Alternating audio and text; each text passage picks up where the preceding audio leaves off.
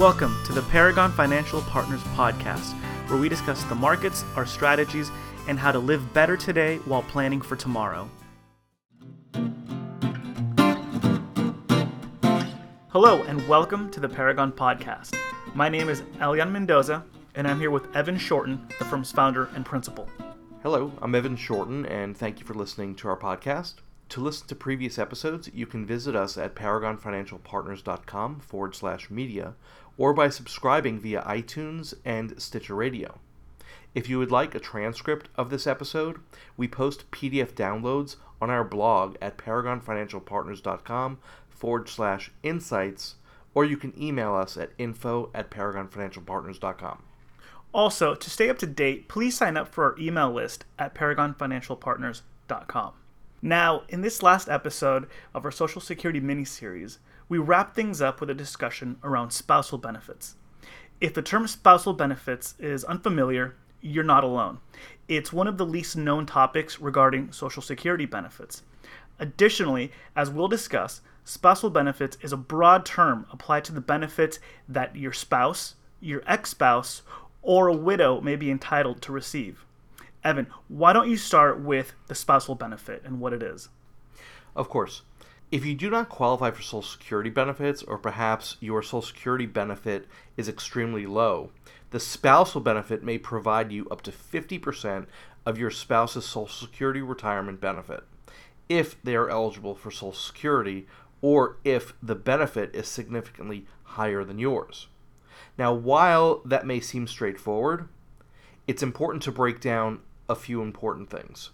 In order to qualify for spousal benefits, you need to be at least 62 years of age, and your spouse needs to have filed for their Social Security benefits. If you're applying for spousal benefits, your current Social Security benefit needs to be less than one half of what your spouse receives. Social Security will only provide up to one half of the higher benefit in total, not in addition to your benefit. So as an example, suppose spouse number one receives $2,600 per month in their Social Security benefit, and spouse number two receives $1,000 per month. If spouse number two applies for Social Security benefits based on spouse number one's record, the maximum they can receive is $300 in addition to the $1,000 they already receive, for a total benefit of $1,300. In no way will Social Security pay more than 50% of spouse number one's benefit. If spouse number two were to receive $2,000 per month in benefits, they would not be eligible for the spousal benefit because their own benefit already surpasses the benefit of spouse number one. So, Evan, since the spousal benefit is based on the earnings record of the higher earning spouse, and you cannot apply for spousal benefits until the higher earner has applied for theirs, what happens if the higher earner applies for Social Security benefits before reaching their full retirement age, or if they delay applying for benefits until age 70? So here's where things start to get tricky. Because the spousal benefit is based on your spouse's retirement, if they retire before their full retirement age and receive a reduced benefit, the spousal benefit will be based on their reduced Social Security benefit as well. If your spouse retires at age 62 and only receives 75% of their full benefit, your spousal benefit will be based on that reduced amount. Furthermore, if you apply for Social Security at age 62, your spousal benefit will also be reduced because you applied early as well. Let me give an example. Suppose your spouse is eligible to receive a $2,600 monthly benefit at their full retirement age, but retires at age 62 and only receives 75% of their benefit. Your spouse's monthly benefit is now reduced from $2,600 to $1,950. If you were also to retire at age 62 and collect your benefit, your benefits would also be reduced to 75%. In other words, your spousal benefit at your full retirement age would be 50% of $1,950, leaving you with a $975 monthly benefit.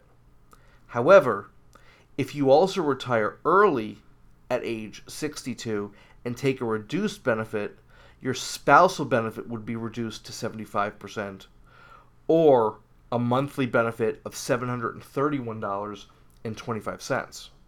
If your spouse delays filing for Social Security benefits, you cannot file for spousal benefits based on their record. You have to wait until they file. Additionally, the spousal benefit cannot exceed 50% of your spouse's benefit at full retirement age. In other words, even though your spouse's benefit will increase by delaying, the spousal benefit you receive does not increase beyond full retirement age. Okay, so quick question. If I have a very low retirement benefit from Social Security, but my spouse wants to delay filing, can I file to receive my benefit now and then file for spousal benefits when my spouse files in the future? Yes, you can receive your Social Security benefit and file for spousal benefits once your spouse files in the future. As a reminder, your spousal benefit can never be more than 50% of your spouse's. Therefore, in this case, you would receive only the difference between your benefit and 50% of theirs. Now, something that comes as a surprise to many people is that after a divorce, a spouse with little or no Social Security benefits can actually apply for the spousal benefit based on their former spouse's earning record. Now, if you're the higher earning spouse, don't worry. If your former spouse applies for spousal benefits under your earning record, it in no way affects your Social Security benefit. Additionally, if your former spouse ended things on a sour note, they can apply for spousal benefits on their own without needing your assistance. So Evan, could you explain some of the similarities and differences in spousal benefits for divorcees as opposed to married couples? Similar to married couples filing for spousal benefits, as a divorcee, you can receive up to 50% of your spouse's full retirement age benefit. However, in order to qualify for spousal benefits, you need to meet the following guidelines. 1, have been married for a minimum of 10 years. 2, be divorced at least 2 years. 3, be currently unmarried. And 4, you and your former spouse need to be at least the age of 62. As with married couples, if you retire early, the spousal benefit will be reduced.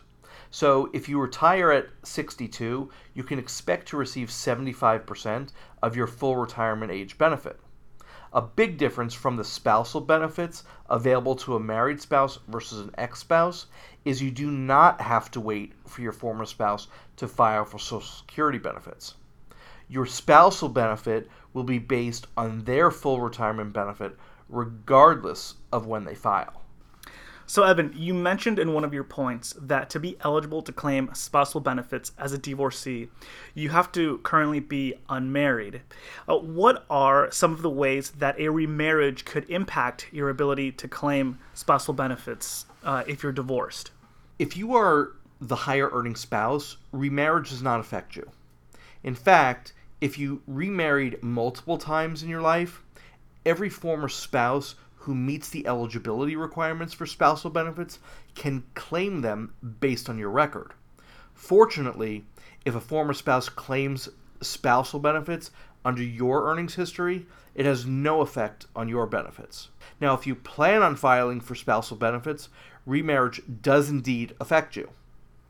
For starters, you cannot be currently married and file for spousal benefits from a prior marriage.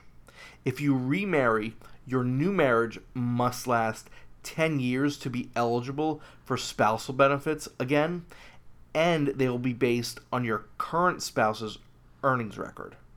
With that said, if you have been divorced multiple times in your life, you can file for spousal benefits under any previous spouse so long as you meet the eligibility requirements.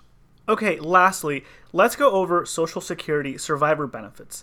And if you're not familiar with the term survivor benefits, it's also often referred to as widow or widower benefits. Essentially, when your spouse passes away, Social Security will stop paying your deceased spouse's benefit. As the survivor, you have the option to continue receiving your benefit or switch to the deceased's benefit if it is a higher amount. What is important to consider is that Social Security will only pay one benefit, so if you choose your spouse's benefit because it is higher, then your benefit will stop being paid. In other words, you will receive only one income, but you are allowed to pick the higher one.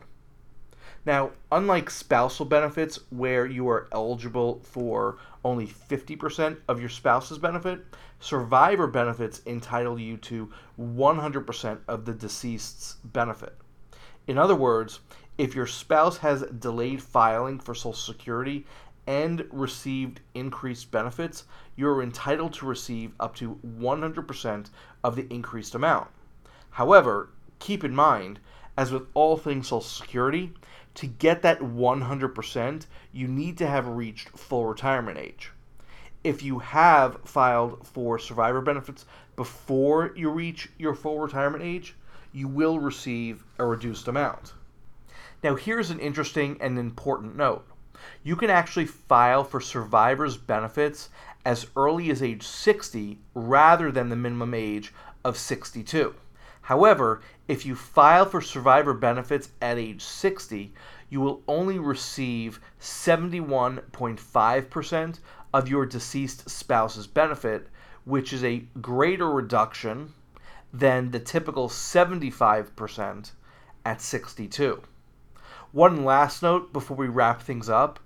If you remarry after becoming widowed, you will not be eligible for a survivor benefit unless you are age 60 or older when you remarry. Okay, thanks, Evan.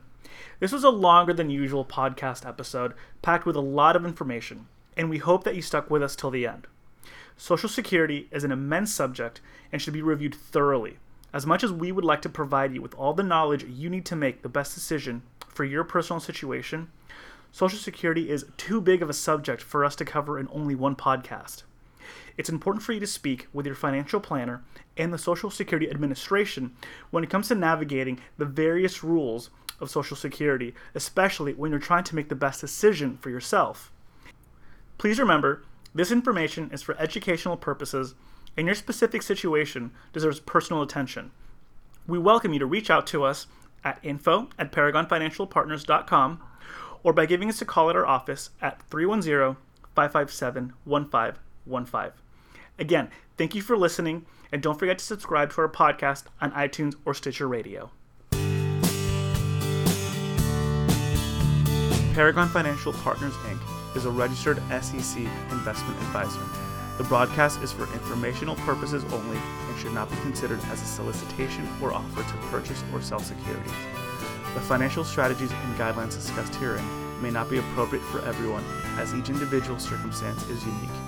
Please review all tax information with your tax professional. Please review all legal information with your legal professional. We hope you enjoyed the Paragon Financial Partners podcast. And again, thank you for listening.